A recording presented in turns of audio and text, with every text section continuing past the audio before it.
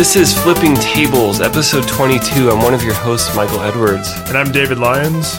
And today we have some especially painful things to talk about. We do. Our follow-up is especially painful. So I played through my hour of Other M, Metroid Other M, which is a Wii game.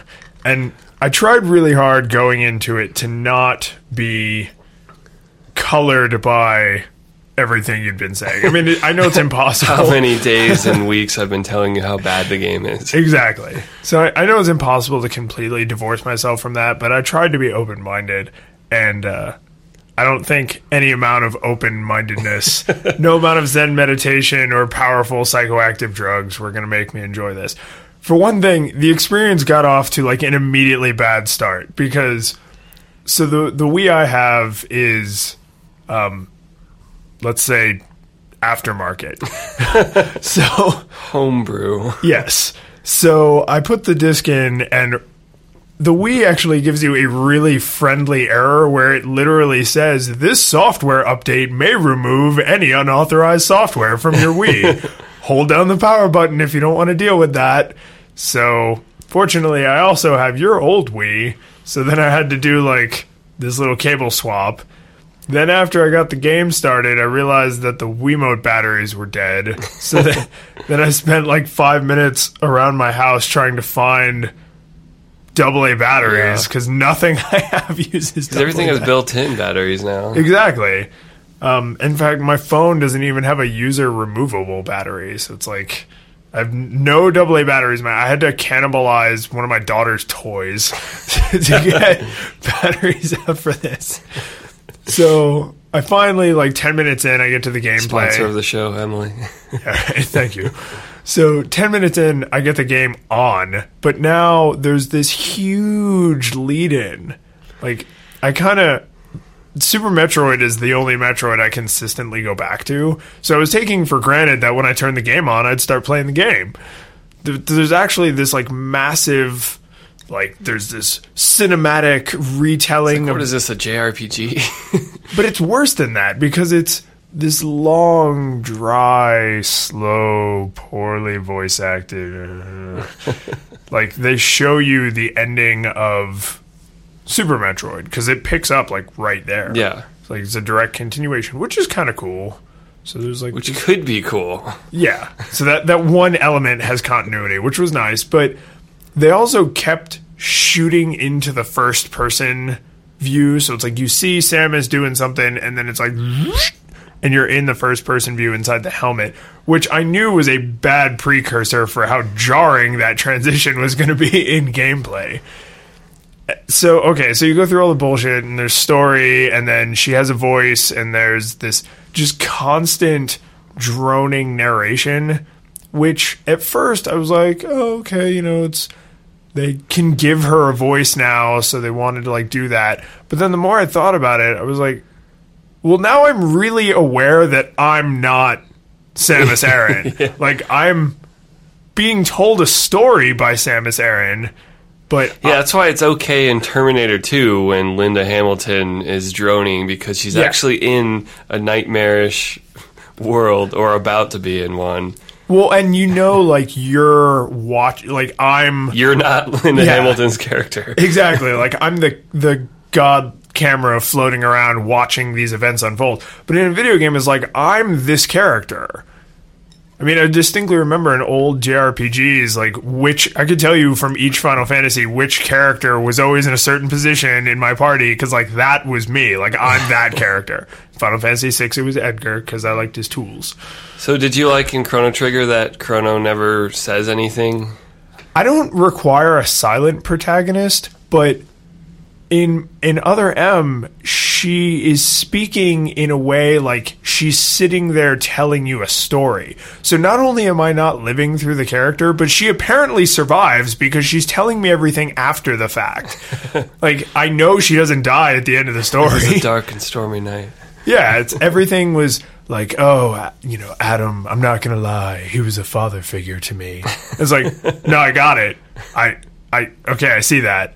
And then they showed they must have spent 10 real Earth minutes on the thumbs down. It's like, it shows her, like, she keeps, like, punching her fist out and doing the thumbs down like all the other guys in the squad. Which, what kind of super futuristic society has only men in their military? Like, we already have world militaries that have women in high-ranking positions. Like, so they're like, oh, they treated me differently because I was a woman. And it's like, really? So we've mastered all of these? They really kind of trivialize her female bounty hunter independence by making it so dependent on... Yeah, it's entirely dependent on the fact that she's a woman. They even, when she wakes up in the beginning in, like, the hospital facility thing, they make it very obvious that she's, like, just been... in her coma, in her Zero suit. Like, she's not like a hospital gown. Like, why is she in this freaking skin-tight cat suit? It's not like post-fusion where there's actually a story explanation for how she's been infected. Right. And the suit is now part of her. Yeah, it's the Venom symbiote. But yeah, so there's that. Then during the little training, stupid startup mission thing to teach you the controls, which I understand, like they have to teach you the controls. They could do it through gameplay, but why not? Yeah, they could do it seamlessly in the game world like Mega Man X, or they Yeah. can hold your hand. Yeah, and not only do they hold your hand, but the guy is like so incredibly patronizing to you. Also, and you know the Metroid universe way better than I do, but where the hell is she? Like, she's a freelance bounty hunter. Why is she at this, like, facility where they obviously have equipment designed for training her? Yeah. I mean, the guy is ultra familiar with, like, her morph ball and her missiles. Even though it's, like, supposedly sort of one-of-a-kind Chozo power suit. Yeah. Like, but ancient race made it for her. Yeah, so what do they ever touch on that? Like, does she work for them? Who the hell are those people? They certainly don't explain it in the opening. They kind of just decided to go with it. It's like they took another game and put Samus in it. Yeah, it did kind of have that feeling. Oh, so this was something that at first I was like, oh, okay, that's kind of convenient. And then after another 5 or 10 minutes of it, I was like, no, this is the worst kind of hand-holding. So...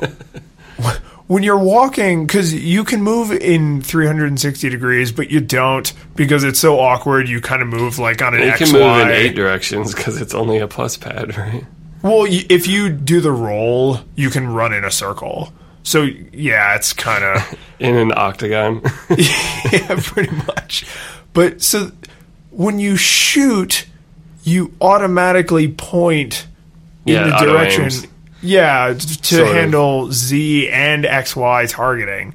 I guess, like, Y targeting. But the thing that's awkward about it is if they're anywhere in front of you, so in, like, this 180-degree semicircle in front of you, you will hit them. Absolutely. So there's really no challenge at all to shooting, which means then when you fight bosses and things... they immediately rely on the stupid first-person point the Wiimote at the screen so you can launch missiles mechanic. It's either that or I'm not weak yet. Wait till I open up my eye / whatever. My glowy weak spot. Yeah. Why did I reveal my glowy weak spot? So, yeah, I mean, I could go on and on about every little stupid thing, but I mean, it's exactly as clunky in game mechanics and sexist and childish in storytelling as you had described. It is. It's so disappointing. It is really disappointing. And the thing, I mean, you said it, and I'll describe it, and anyone who hasn't played this game, I recommend you take just an hour to play the first hour of this game, just so you can see how brutal some game designers still treat women in storytelling. Every single line of dialogue in the first hour, and I suspect throughout the rest of the game, is about her being a woman. It's either that she was treated differently in the military, or that she has, like, mom issues where she has, like, this motherly instinct toward the Metroid, and she's, like, super sad that the Metroid was destroyed by Mother Brain, and she's never going to get to hold she literally says, like, I would never see the baby again. Never, like, the Metroid. It's always the baby. Yeah. It's just and, like, it just doesn't jive. Like, there's not much story in Super Metroid because it's all atmosphere, which is great. Mm-hmm. But the little bit that they spend of her talking about the Metroid hatchling at the end of Metroid 2, which is ends up being part of Super Metroid. Spoiler alert if you didn't play it in the last 20 years. Yes, but she's basically like, we want to study the Metroids. They have amazing energy powers, so we want to see if we can solve energy crises in different planets by, like, it's basically like for science. Right. It's not like, I just have an irrational emotional attachment. Yeah. Because women are motherhood oriented only, right? They don't do anything else. Nope. Even in the distant future. They have no other feelings or desires or instincts. They're just potential mothers. Well, and there's also, I mean, like I said about her following orders from Adam and the weird, like, father military dynamic is, I get that she was in the military at one point and that's where she, like, got some of her training and made some of her contacts and all like that, but she's a bounty hunter. You don't break out of the military and choose the life of being a freelance bounty hunter because you're like, you crave structure. Well, I guess it's more of the sexist, like, she needs men to give her purpose or something. Oh, you know, it's definitely like, what it is. It's like, you only became a bounty hunter because you're rebelling against that, but really, you're going to come back, baby. You need me. You'll be back. You'll get this out of your system, and then you'll come crawling back to the military. Which is another thing in the first hour that they talk about the Federation military. Again, maybe this is established somewhere in the Metroid universe, but they talk about the Federation military as if I should know who those people are. And they spend a lot of the first hour is her narrating. Yeah. It's like, so either assume that I know who these people are and then don't talk about them awkwardly, or talk about them and explain it to me like I'm an idiot. Which they sure as hell didn't have any problem doing with the controls. Which they do talk about the Federation in the second and third Metroid Prime games. I'm looking at the timeline to try to see. Oh, is there a big crazy I guess Nintendo those technically do come out before Super Metroid in the chronology. So okay. The Federation does exist in the universe, but even, I don't know, like the second and third first-person shooter Metroids, which they're all three are great. If you have time to actually put in time to a good game. To a good Metroid. The Metroid Prime, especially the first one, but all three are good. There is Federation, there's other people in the second and third one. The first one's a great lonely experience, like it should be. But they aren't imposing, they don't stop and pull the camera back and you have to watch a conversation for an hour. Like, after certain scenes, you're basically alone anyway. Again, it's like they all get killed off, or there was another quirky thing is I could tell.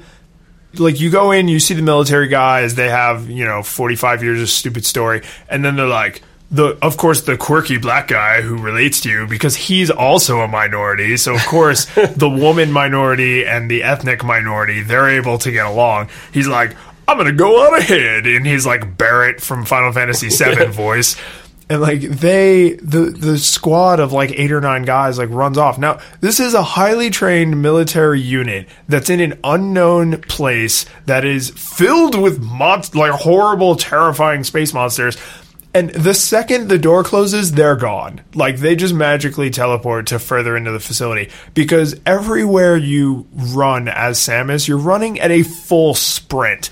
And she's quick, because she's wearing, like, super armor that augments her abilities. Yeah. And yet, by the time you get to the room they're in, they're all, like, just totally chilling. Like, oh, yeah, we've been hanging out in this room for a while trying to figure out what's going on. It's like, how did you get here so fast? You obviously don't need me. You obviously have, like, all kinds of freaking superpowers. So I'm just going to go. I think the other thing that drove me nuts in that game is the best part of Metroid is dangling something in front of your face that you can't have until later. Yeah. That makes you want to come back. You're just like, oh, there's an energy tank over there, and there's like, I can't jump over this yet. There's probably some cool stuff beyond up there. And the bricks are slightly different colors, so I need something that'll blow them up. And Other M is more like, well, I ran down a couple of corridors and there was nothing.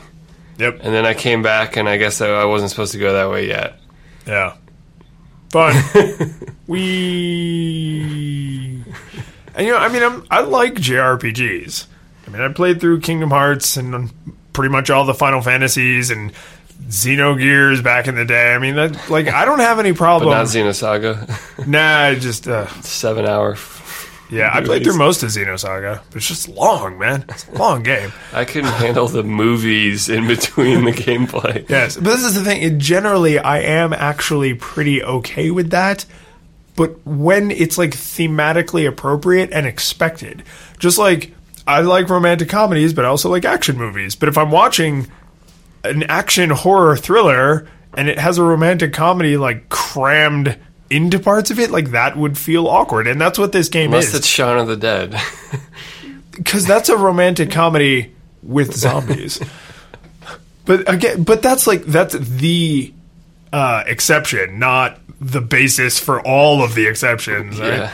It's clunky and sexist and childish and terrible. I mean, it's a Team Ninja game. Like, it's a Team Ninja game. Sorry, Team Ninja guys. Like, I know your games usually sell pretty well, but you need to. Well, and they've got a new Wii U exclusive game coming out that is totally, it's even worse than, like, we For were the talking listeners about at home, I raised my eyebrows. in before we surprise. started recording. we were talking about Ninja Gaiden being yeah, the female characters are ridiculous, and it's clearly some kind of stupid male fantasy, but Yep. the game itself is still good. Ninja Gaiden is a good game. Fun to play. Not a good commentary on society, but a fun to play game. Weird storyline about demons and stuff, but they've got a new one that's like Dude Bro Gun Sword plus racism plus sexism. Ooh. So there's a new the angle. double. Yeah. Are they going for the triple crown? Maybe are they also going to bash on like homosexuals at some point in the game? I bet. I wouldn't be surprised if the characters in this game. I'll get a link to the trailer, but Yeah, I'm excited to watch this later myself. I'm going to have to look at our own show notes. I'm excited. But yeah, so I don't recommend this to anybody unless you want to see what makes a really terrible game and really bad thematic elements. And whenever anybody critiques anything like at this super granular level, there's always someone who eventually says like, "Well, you couldn't do any better." And my response to that is like, "Yeah, but I'm not a game designer." So you can still comment on things without being able to do it. that's exactly true, but also I'm aware of the fact that I couldn't write and make a better game. So you know what I don't do for a living? Write and make video games. And if I ever start, I will try really hard to not fall into these ridiculous traps. So the new Team Ninja game is called Devil's Third. Was this an E3? Yeah, it release? was an E3. Yeah, I will have to check this out in the show notes. Everyone should check this out in the show notes later. But yeah, it's I would honestly say there isn't a single blow that kills. So this is my final word, Maury Povich style. There isn't like or was that Jerry Springer? I don't know. This isn't one single death blow. Like, the childish storytelling is childish, but if the gameplay was awesome, I would be like, all right, so I just gotta like zone out during the cutscenes and then play the game. But the gameplay is also kind of crappy. The theming in the universe is also kind of crappy. So it's just like everything just feels like C-, D+. It's like, It's not quite Zelda CDI game bad, no, it's not. but that it's bad. kind of embarrassing in a series that is otherwise mostly flawless. Yes. Yeah, I mean, it's. I guess that's a big part of it is you sit down to a Metroid game and you're like, oh, Metroid game. Especially because the 2D Metroids are all pretty highly regarded. And then the Metroid Prime games, which were the first foray into 3D, were pretty highly regarded. Yeah. So then you think like, oh, they've already nailed this universe because this is like the 9th game in the series. And they've already nailed the 3D transition. So how can they screw this up? It's like, whoa. We got a lot of ways to screw this up. Let us count the ways. It's like you love Avatar, the cartoon series, and then you got the Last Airbender movie. Oh, man. Or Yep. Ender's Game. But Don't bring that back up. So Open yeah, old wounds. so that was my 60-minute. To be perfectly honest, it was more like 56 minutes because it was in the middle of some cutscene, and then it was like, woman who I command, now go do this other stupid fetch task. And I was like, I looked at the clock and I was like, no. So that was it. And then I came in here and threw it at you angrily. So I think That was interesting. Well, it's an open invitation. I have a copy of Metroid Other M. If someone will pay shipping, I will send it to you. So for your not enjoyment. But so that's an interesting way to do follow-up, I think. Like, send one of us off on some god-awful errand and then report back. It's like a fetch quest. Do you have a mission you want to give me? I'm going to think about it now. But if I come up with something good, I'm going to send you off on a task. Great. You started it. So I think I wanted to talk about like the trinity of the Microsoft, Apple, Google, and specifically their like methods, like their company cultures and how they're doing things.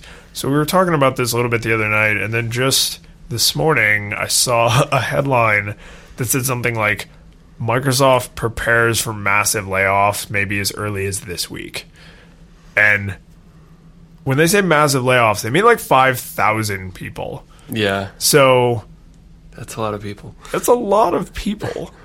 And I'm trying to think, those people can't be all engineers, right? Like there'd have to be like some salespeople and some secretaries and but it could be all engineers. It could be like, you know what, SharePoint, goodbye. Or sure. Oh man. Sorry, American dream. In our dream world. But so let's say that the average salary of these people, assuming they're not all highly paid engineers, is like between 70 and 100 grand. Like that's close to like what, $50 million $500 million in savings, just in salary. Yeah, 400 or 500. Yeah, that's huge. And then benefits and other crap like that. But it's like that's legitimate cost. But is savings. $500 million? That's a lot of money. What is their revenue actually? Oh, it's not a lot of money to them. I mean, it's a lot of money to us, but it makes me wonder, like, are they focusing on their new... So Satya Nadella, the new CEO after Steve Ballmer, has been like, devices and services. We're devices and services company. And then last week, he had this like company-wide memo that either got leaked or they made it public, and... He didn't really talk so much about devices and services. He kind of got away from it. Like, devices and services isn't going to do it for us. Yeah.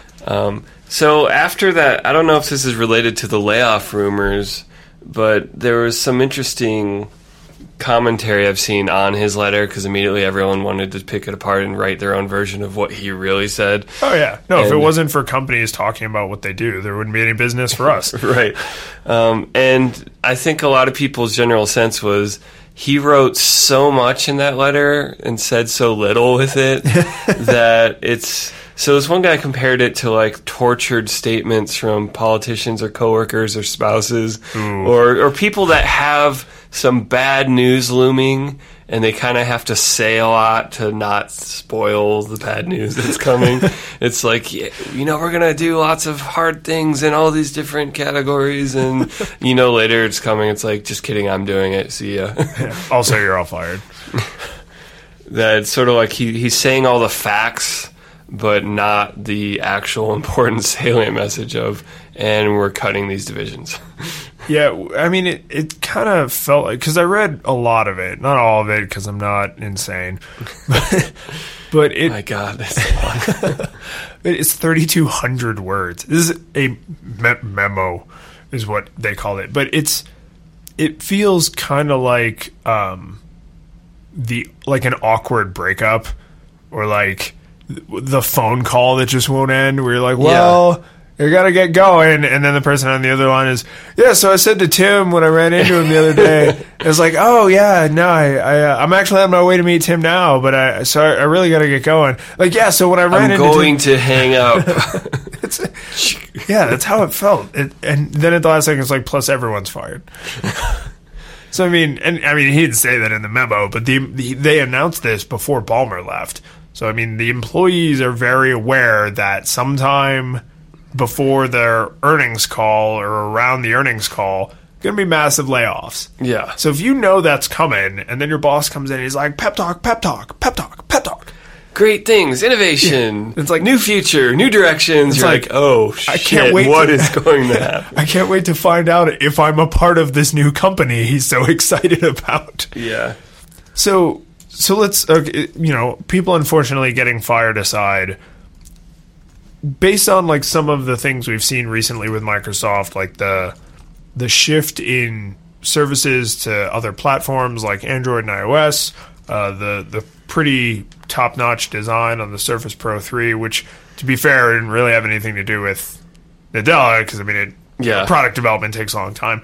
I mean, like, some of these things we've been seeing, do you think they're moving in a good direction, or are they just totally borked?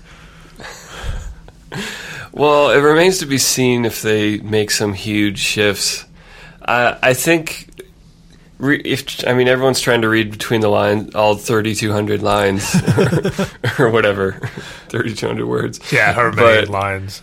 I think the message that I get is Microsoft realizes we lost mobile. We are not going to be a third pillar. Nope. Maybe in small markets we have some, like in Europe, they've made a few inroads in certain countries, but and that's mostly because of they hate Google. Well, they hate Google. They don't want to buy Apple, and they're just like the hardware. Like Nokia is or Nokia. I've heard.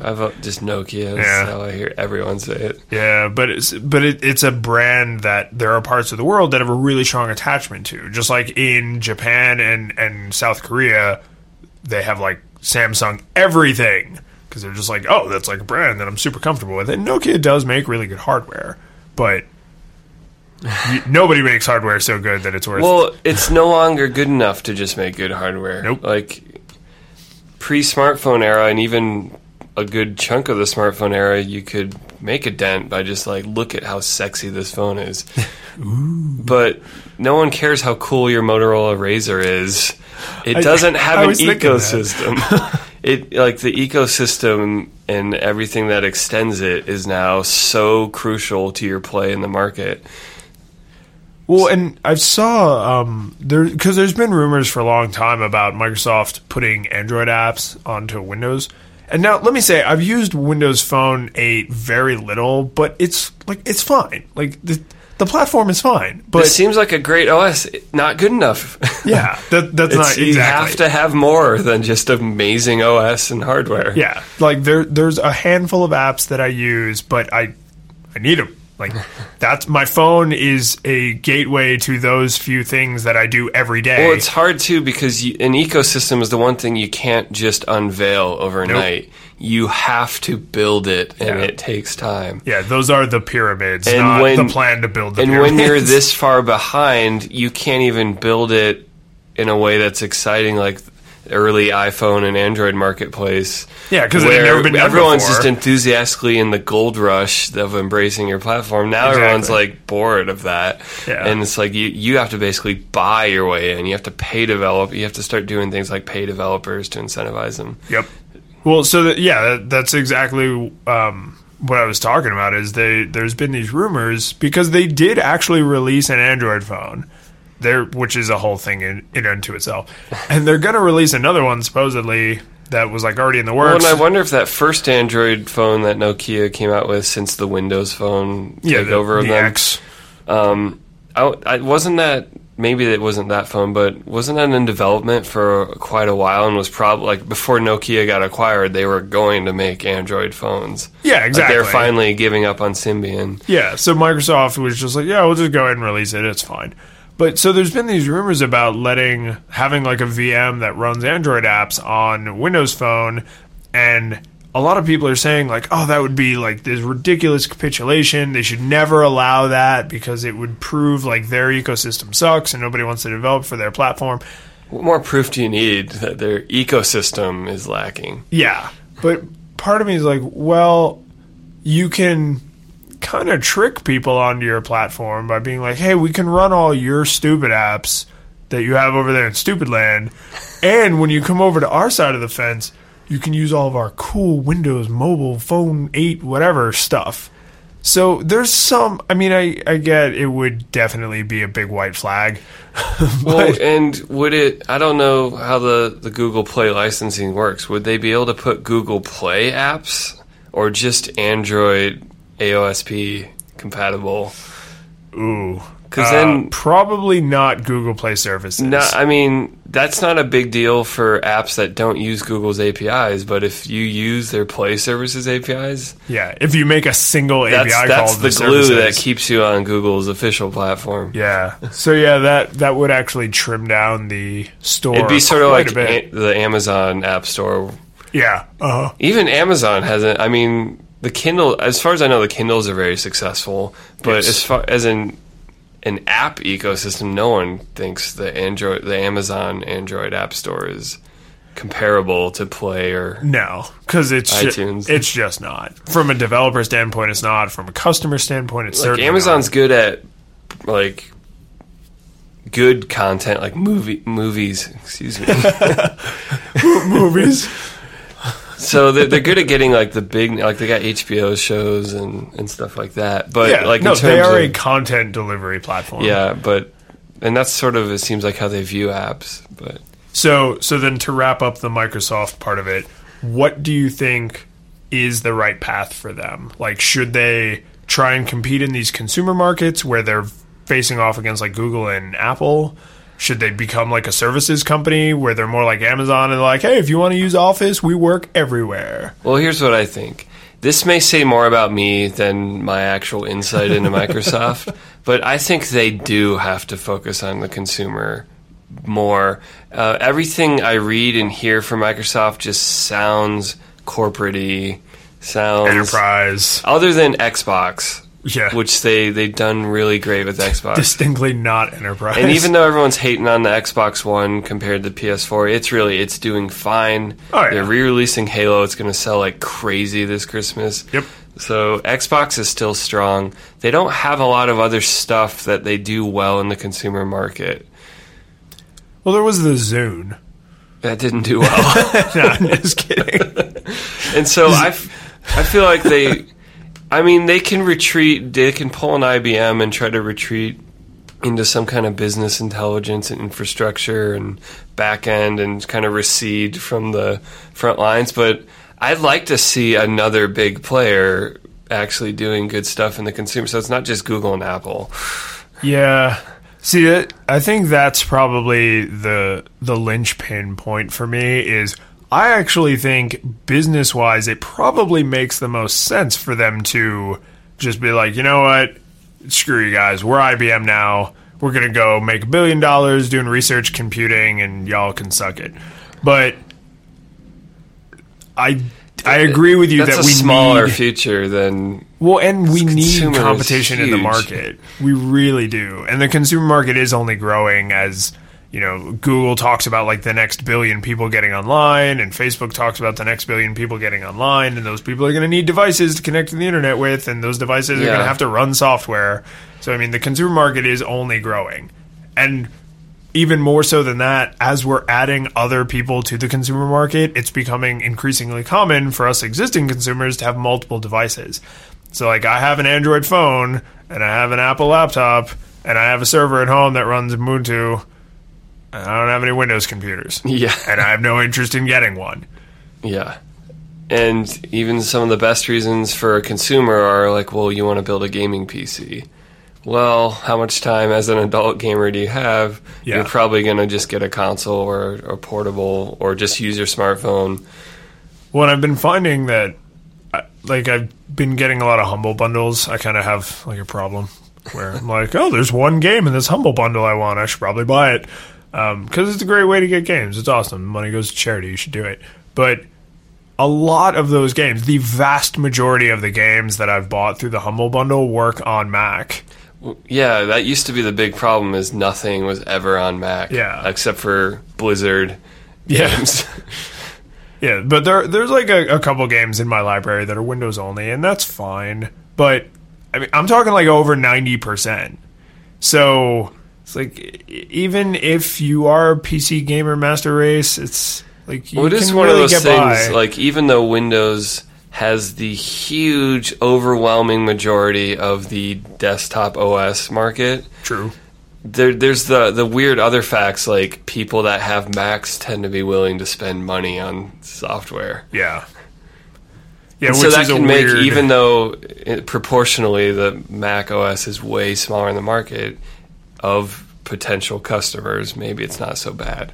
Well, and I also assume that anyone who has a $5,000 gaming rig probably also owns a PS4 or an Xbox or a Wii U or all of them, and there's a limited amount of money they can put into the market. So if you have a $5,000 gaming rig and you have $100 to spend on games, you might not buy all PC games. So you're not buying a lot of Windows-only games. If you're buying PlayStation games and Xbox games, then it's still not really driving that need for Windows. It's like, yeah, I have a Windows gaming PC, but I'm not buying any software for it. I mean, that's what killed the Wii. It's like everybody went out and bought a Wii, and then nobody bought any software for it. Yeah. So do you think... I think one of Microsoft's biggest problems... Well, it's been one of their biggest successes, but it's becoming a problem because of past success, is the sort of...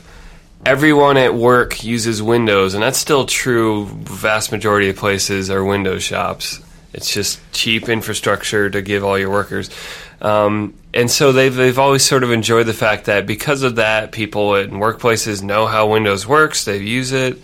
Oh, yeah. And so they go and they buy it for the home.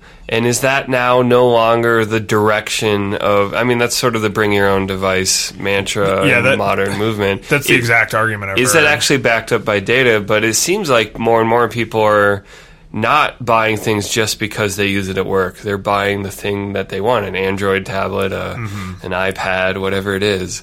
Yeah, I mean, I think the shift in device played a big part in it, because when you're going out and buying a smartphone or a tablet, first off, there wasn't really a good offering from Microsoft. They were just too early in the tech. Yeah, the tech wasn't there yet. They came too early and now too late. And But I mean, if you're an office drone and you go into your office and you work on your Windows 98 computer and you do your terrible, or Windows XP, I guess, and you do your terrible spreadsheets, and then you go out to the store and you buy a smartphone, like there's cool Android phones and there's cool iPhones and maybe a BlackBerry if you're into that kind of thing. But like, you can't say like, oh, I use Windows at work, give me the Windows phone, because like Windows Mobile was terrible. And it was 2 years late. No, not Windows Phone, Windows Mobile. Oh, the Windows Mobile. Yeah, the old piece of garbage. Which I know people who really like Windows Mobile, but it's because it attacked an incredibly specific subset of people that is not the general consumer. Which is, again, fine if you want to do a niche market thing, but I don't think they do. I think they want to be filthy rich billionaires who control everything. Well, and I still think maybe they're changing now, finally, and they're going to cut off all the extra tentacles they don't need, but... Microsoft just sort of coasted on, everyone uses it at work, and therefore we win outside of work. Yes, it was a very PC-focused... And they cannot bet on that anymore. Nope. And then they're getting pinched on both sides. It's because Apple has always been able to handle the market of people with tons of money. Yep. And so they're able to... They have that down. They're able to win over people that... it's like, this thing just works, scare quotes, whatever, however much you believe that people are willing to pay money for something they perceive to be set up and run automatically and not really fuss a lot. And then on the bottom end, Google finds a way to give stuff away for free. Yep. And so it's like Microsoft wanted to sell software, and now they can't sell it because they're getting undersold by Google, and they can't compete at the high end. Because their OEMs are B players like Dell and HP. Yep. I love that Onion article about like the Dell, like, we made computing inexpensive, so now we're shutting the company down. We accomplished our mission. That was our goal. Okay, so Apple, like, should Apple just stay the course? I mean, they seem to be making money. They're like so filthy rich, it's cartoonish. Should they just stay the course, or do they run the risk of becoming irrelevant like Microsoft? Well, this seems like a key turning point in Google and Apple's, like, they've both been insanely successful in mobile. Google has a way higher market penetration just because they hand the thing out for free. Yep. Apple wants to sell premium, and they've got an insane amount of the profits. So they both got compelling arguments for why they're doing well. But it seems like this year and onward is the turning point of who takes what they got and like takes it to the next level or the next step, whatever that is, extending your ecosystem to something new, to take over every other part of our body. So here's an interesting comparison. So, and I think we've talked about this before about like doing new things, new kinds of hardware, making your platform do new stuff. Apple does, and has historically done, the vast majority, if not nearly 100% of their R&D and stuff in private.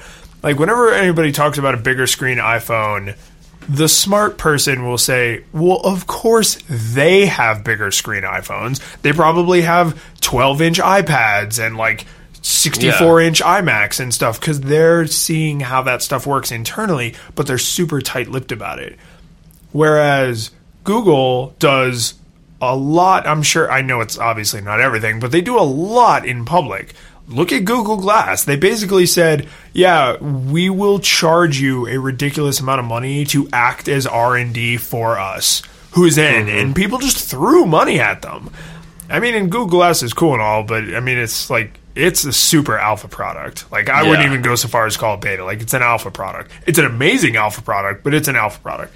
But do you think going forward, there's more benefit to kind of living a little bit more in public? Because Apple doesn't know if they have a winner until it's totally done and they unveil it as a winner. So like, they don't tell you they were fighting a war until they're already doing like the ticker tape parade.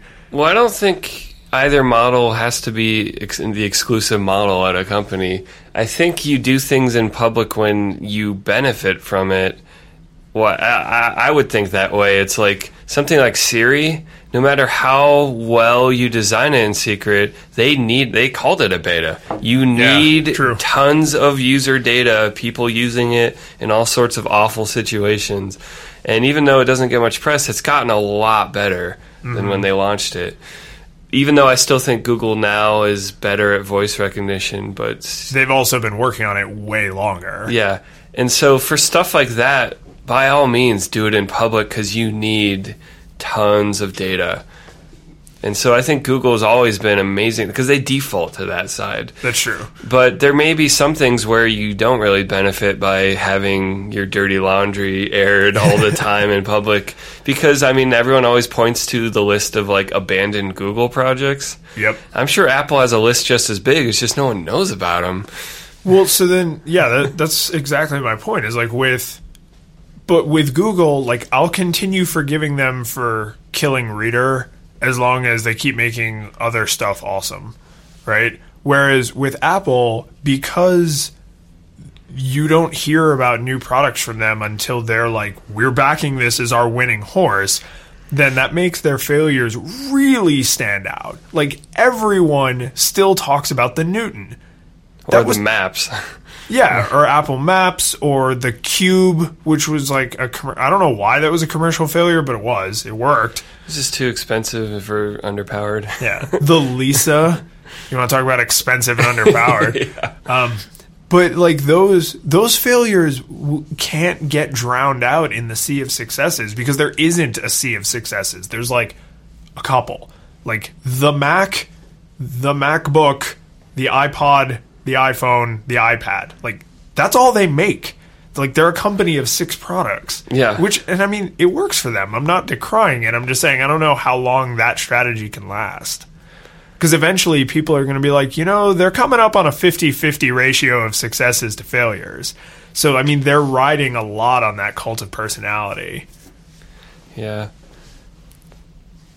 I don't know. Yeah, I mean, it's a really difficult problem. I'm glad their business is not relying on me because I'm like, I think. By the way, $159 billion is what they currently have in cash. Just if you were curious. I wonder how much of it is just sitting in another country because they don't want to repatriate that money. I want to know how much of it is in gold coins in a Scrooge McDuck-style vault that Tim Cook sleeps on. Hopefully some. I mean, what's the point of having that much money if you don't have a Scrooge McDuck vault? Yeah, maybe that much money gets to, like, evil villains levels, but, I mean, people always, like, why are you sitting on that money? Like, it's burning a hole in their pocket, but at the basic level, having money just means you have agency, you can move, you have the ability to shift quickly into something. And just sending it back to shareholders might make them happy in the short run. But I mean, don't you have to think Apple has gotten to a point where they have so much money that it's like, what could you possibly do with that much money? That would also be, but that would also be a bet worthy of that much money. I mean, like, I heard someone joke about them just buying the Walt Disney Corporation because they could in cash. Like, they could go and write a check. Oh man, I don't want to see Apple own content. No, I don't either. It'll be like Sony where they cripple their devices. Yeah. But I'm just saying, like, that's the Walt Disney Corporation, there are 5 media companies that control basically all the media in America and most of the world. Walt Disney Corporation is one of them. So to say you could buy them in cash, but it's like, so I mean, they're not going to go buy a massive server farm and try and compete with Amazon or Google. I think what Apple is good at, maybe to a fault, is focus. And so they can use money like that to do big plays. It seems like Tim Cook's whole thing is the manufacturing pipeline, the whole stack of supplier relations that. Yeah, isn't that where he came from? Yeah, that's how he rose in Apple, and I don't know what he did before Apple, but like just being able to negotiate deals. You know, like there's a new technology for screens. We're going to buy up the entire supply. Right. So, yeah, other people can try to make their own factories that make this, or they can wait. Or like they'll partner with a manufacturer and say, give us a better deal for the first 5 years of this tech. And so HP can use the same glass, but they have to pay more for it. Right. So their products will be more expensive. So they have a bigger margin at the same price. Exactly. Like a $500 tablet. No, they have a bigger margin at a higher price because they're Apple. So... But like those kind of plays, like the big one this year is Sapphire. Like, some kind of new Sapphire tech going to? I don't think it'll make things crack less when you drop your phone on the corner of a curb. Yeah. But it may make your keys scratch it less in your pocket, or sand, or whatever. Right. And sort of like, well, now that since they have $250 billion, they can just be like, yeah, we're just going to own Sapphire Tech now. And by the time anyone catches up, we'll be on to the next screen thing. Yeah, and they have done that before with other technology.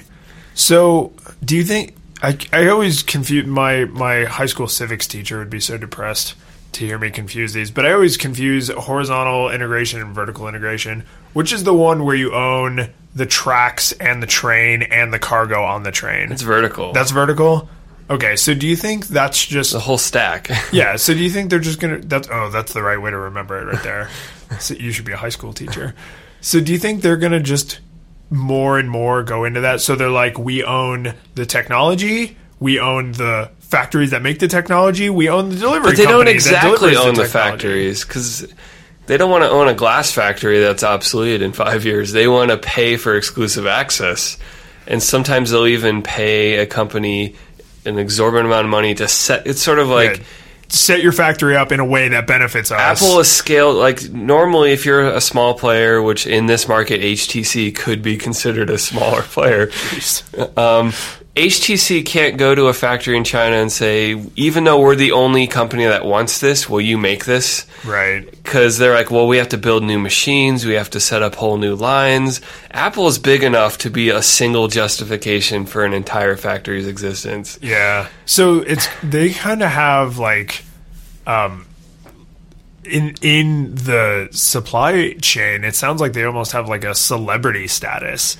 So it's like, oh, well, there's a 30-minute wait for a table. Oh, it's Apple? Oh, no, you can be seated right away. Yeah. We'll seat you right now. We'll stop cooking these other people's foods and cook your food.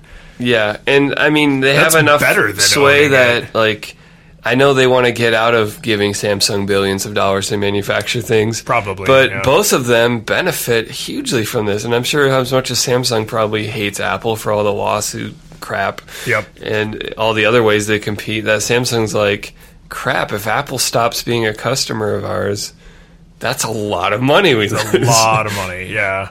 And, I mean, they've been kind of pissing off Google.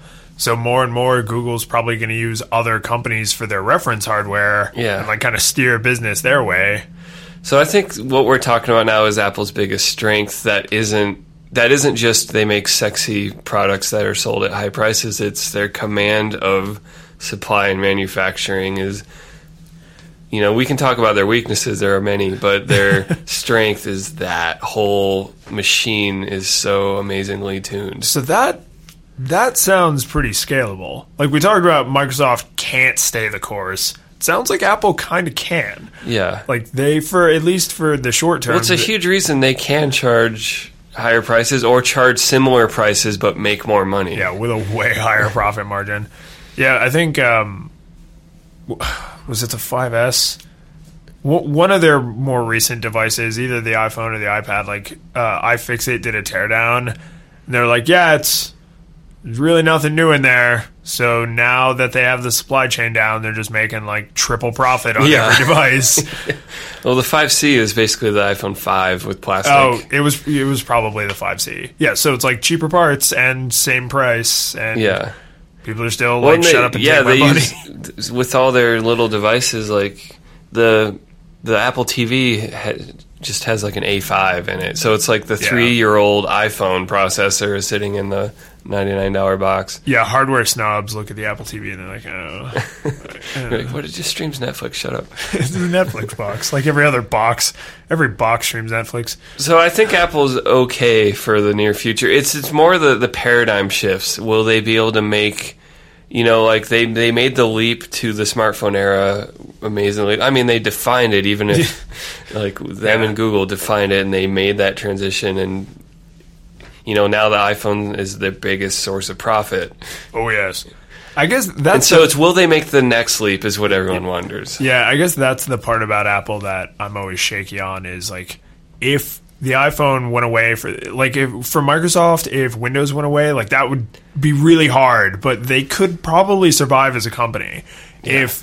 If Apple lost the iPhone, that'd be it. They'd fold, like, overnight. I mean, even with all their money in the bank, if iPhone sales went to zero, which I know wouldn't happen, obviously, but I mean, if iPhone sales went to zero, if it turns out iPhones caused cancer, and everybody just stopped buying them immediately. But I think it is kind of like a Windows situation where Apple can probably coast a while. Well, certainly. And, yeah, decay like we've seen Microsoft decay. Like, Yeah. as far as But importance.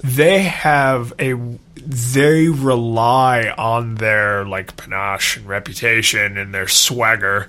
So if they go into coast mode, that's way more damaging. People look at Microsoft and they're like, yeah, Microsoft's just coasting on Office and the Xbox. But that's because that's all they expect from Microsoft. So they can come from behind and be like, boom, amazing product Yeah. or service. With Apple, it's like, where's my amazing product or service? And then if they don't turn it out, it's like, Apple is doomed. People expect a new like iPad level Yeah, thing every every time. year.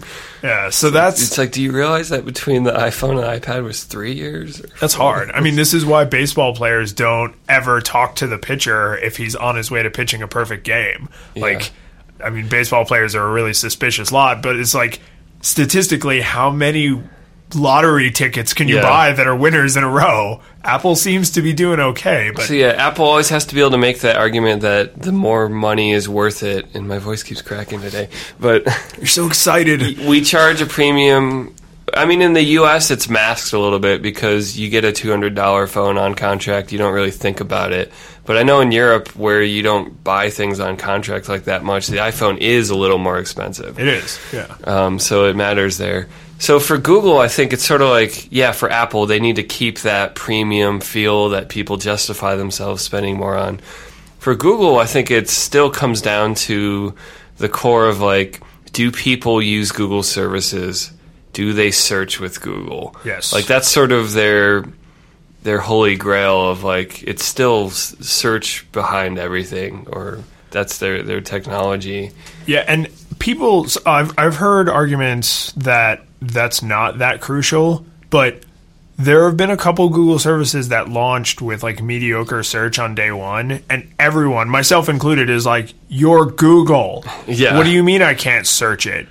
Like, I'm expecting it to read my freaking thoughts. Like, there needs to be a search box. It needs to search through titles and content. It needs to identify the objects in pictures. If I have a huge photo library where all the photos are just named JPEG.jpg, and I go and I type in orange, it had better find every picture that has the color orange, that has me holding oranges, that has people talking about oranges in them because it can read their lips. Like, I expect that from Google. And so the only, like, the argument I've seen, and I don't know that this person actually thought things would go this way, but can you imagine a future where, so you even see it with, like, Apple's Siri, like, when you ask Siri something, it mostly goes to specialized services that interpret your response. Like, it'll go to Wolfram Alpha, it'll go to, and, like, could there be a future where the querier, maybe that is Google Spot in the stack, where no one searches through Google because their thing just goes straight to other services?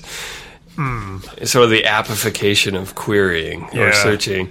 And like that could, maybe there was a time where that could have threatened Google and mobile. I mean, that was sort of the whole thing with mobile was, like, people are just using apps. They don't need to go search the internet. Right. Not true on Android, because search is so fundamentally part of Android and Google Now and all of that. It is. And it gives you something you don't get on Apple devices or on Windows devices or probably on BlackBerries.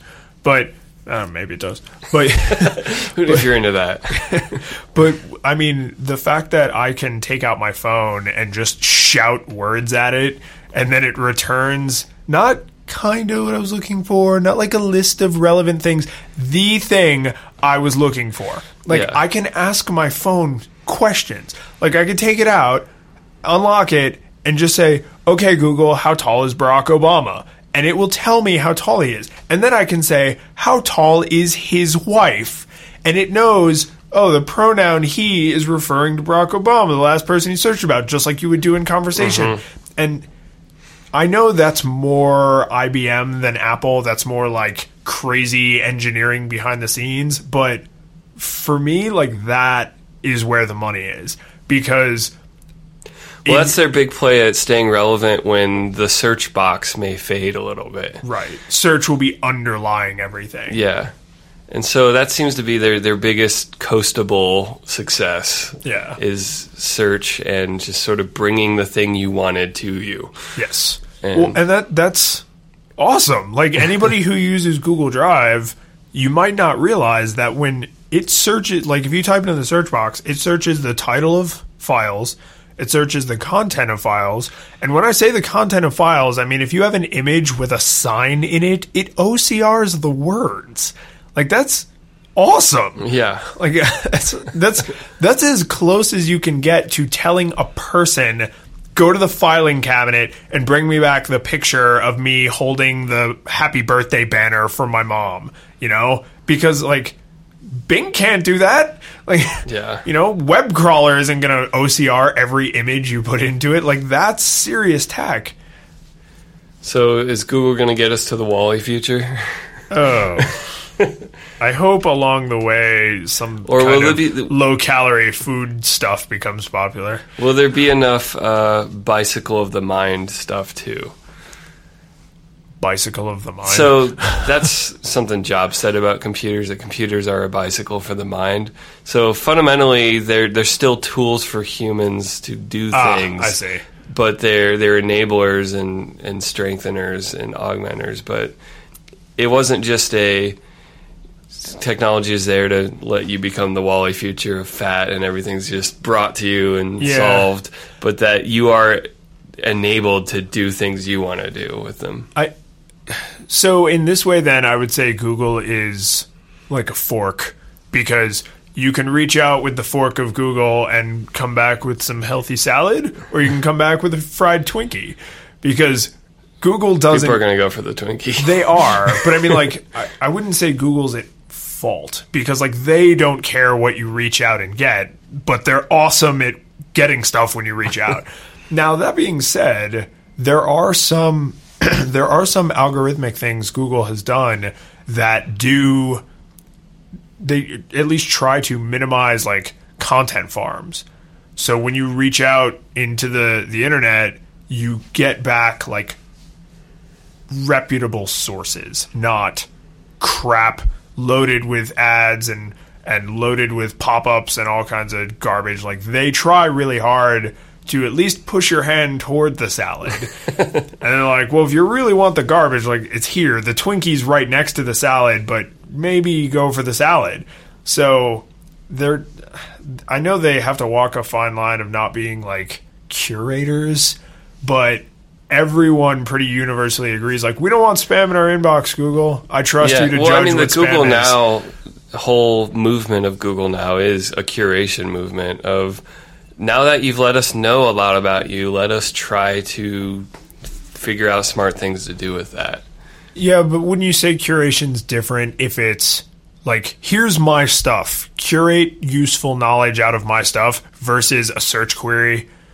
Like, everybody always talks about like the 10 blue links when Google was new. So it's like, if I ask Google a question directly of the internet, I want it to give me back the most accurate result on the internet, not... But don't you think they'll start trying to bring you results based on what they know about you and not just about they do now. And you can actually turn that off. It's called personalized results, I think. But it's clear. So there's a clear delineation. Like, if I search for, I don't know, a Verge article... Well, I follow The Verge on Google+, and I also, people share a lot of their stuff. So if I had already +1 that article that somebody shared in my stream, it'll show me, like, here's the thing. But it's super obvious. Like, here's that post from your stream that you +1. Yeah. That's why we surfaced this, because it also matches your search query. But it'll also give me the direct link to the article, because that also matches my search query. So as long as they keep that kind of bound... I mean, to be honest, as long as I say Google knowledge and it goes, here you go. This is the Jim Gaffigan fast food order. Yes. It's like, and then you get your Big Mac. Exactly. So as long as they stay on the right side of that, I probably would not really care. Mm-hmm. You know, as long as I put my hand into the internet and come out bag of holding style with the thing that I wanted, you know, whatever. I got what I wanted. Fat Wally future. Yeah. I mean, I guess the same threat to Google is to Microsoft is the glue of their services and the whole wide variety of stuff that people get accustomed and start to rely on to do things in their life. Right. I want to go somewhere. How do I get there? Google gets you there. Yeah. How do I use a Presta pump to use on a Schrader valve on my bike? Like, yeah. Google, help me out. I don't know what I'm doing. Give me a YouTube video with 10 minutes of introduction. And so there's always possibility in some paradigm shift that some other company emerges, and it's never like does the same things and does it well. It's always like this angle no one was thinking about comes in. Yeah. And that you said it about Microsoft. Like, you don't want to see Microsoft drummed out of the consumer market, because we need competition to make these other people better. So it's not that I love Google. I don't want them to go away. I love my MacBook Air. I don't want Apple to go away as long as they keep making cool stuff like this. But I want someone to keep making cool stuff. So if somebody came in, like if Bing tomorrow unveiled like the Turing complete algorithm that does everything 1,000 times better and faster than Google could ever do it, then I will switch to Bing, because my loyalty is to the thing that works the best, not to a specific brand. I mean, I hate sometimes when people see that I have a MacBook Air, because they're like, oh, you're a Mac person. And I'm like, no, this is no question the best hardware on the market for my needs, like no question. And I mean, I'm lucky that it was provided by my work, because it's ridiculously expensive, but it's the best. Like that. There's just no debate. It's like weight and battery life and construction and the trackpad and the keyboard experience and the screen, like hands down. And if I really wanted to, I could install Linux or Windows on here. So I'm not even boxed into OS X, which I don't care about since I live in a web browser anyway. Yeah. But just like my Android phone, like iPhones are fine, but for my needs, I feel like an Android phone is no question the market leader. If it was Windows Phone, I would switch. If it was BlackBerry, I still wouldn't use a BlackBerry because I have standards. Well, I think we've gone quite far. I feel like there's a lot more we could say about this. Maybe we'll come back to it. But luckily, this topic has no end. Yes. Because it's about the future, and that can go on forever. That's right. So I'm going to... I didn't think up anything during our conversation because it was far too engaging. But I'm going to find some terrible thing you have to do. Yes, since you made me play. Or if you're a listener and you made it through this episode and you have a suggestion of what Mike has to do. Yes. And keeping in mind that the thing he made me do was play an hour of Metroid Other M. Just... Don't make it cost me more than $5 if it has to cost anything at all. Yeah, that's fair. He did loan me the game. I already have a Wii, so it's not... I just lost an hour of my time. The only other follow-up other than trying to torture me with something is what do you think could dislodge Google or Apple or Microsoft? Or BlackBerry? Man, they're getting ripped on a lot. I don't know why I have so much BlackBerry hate today. Did Blackboard? Did BlackBerry kill your parents or something? They did not. But if they did, I would become a BlackBerry-themed superhero. BlackBerry Man? That's right. Be like Pie Man from The Simpsons. So, Mike, where can people find you on the internet? You can find me at pseudomichael.com or on Twitter at medwardsmusic. How about you? People can find me at Lions in Beta on Twitter, lionsinbeta.com, or plus David Lyons on Google+. And what about these beautiful show notes? So for the show notes, head to flippingtablespodcast.com/022. Leave comments, share it out, tell other people, do all that good stuff. Yeah, I'm gonna, as soon as we're done recording, I'm gonna check out this Devil's Third trailer from Team Ninja. Yeah. Because I'm part of me is like, oh, maybe it'll be so much fun looking that it'll be worth playing. But then there's the other part of me that's like, no, you need to be an adult and not support we can the 12-year-olds. After. Yeah, so that I'm excited to see if I can regress to my 12-year-old self and appreciate it, or if I'm going to be like, no. It looks pretty dude bro as far as Team Ninja goes. All right, we'll check it out and then we can rag on it next week. All right.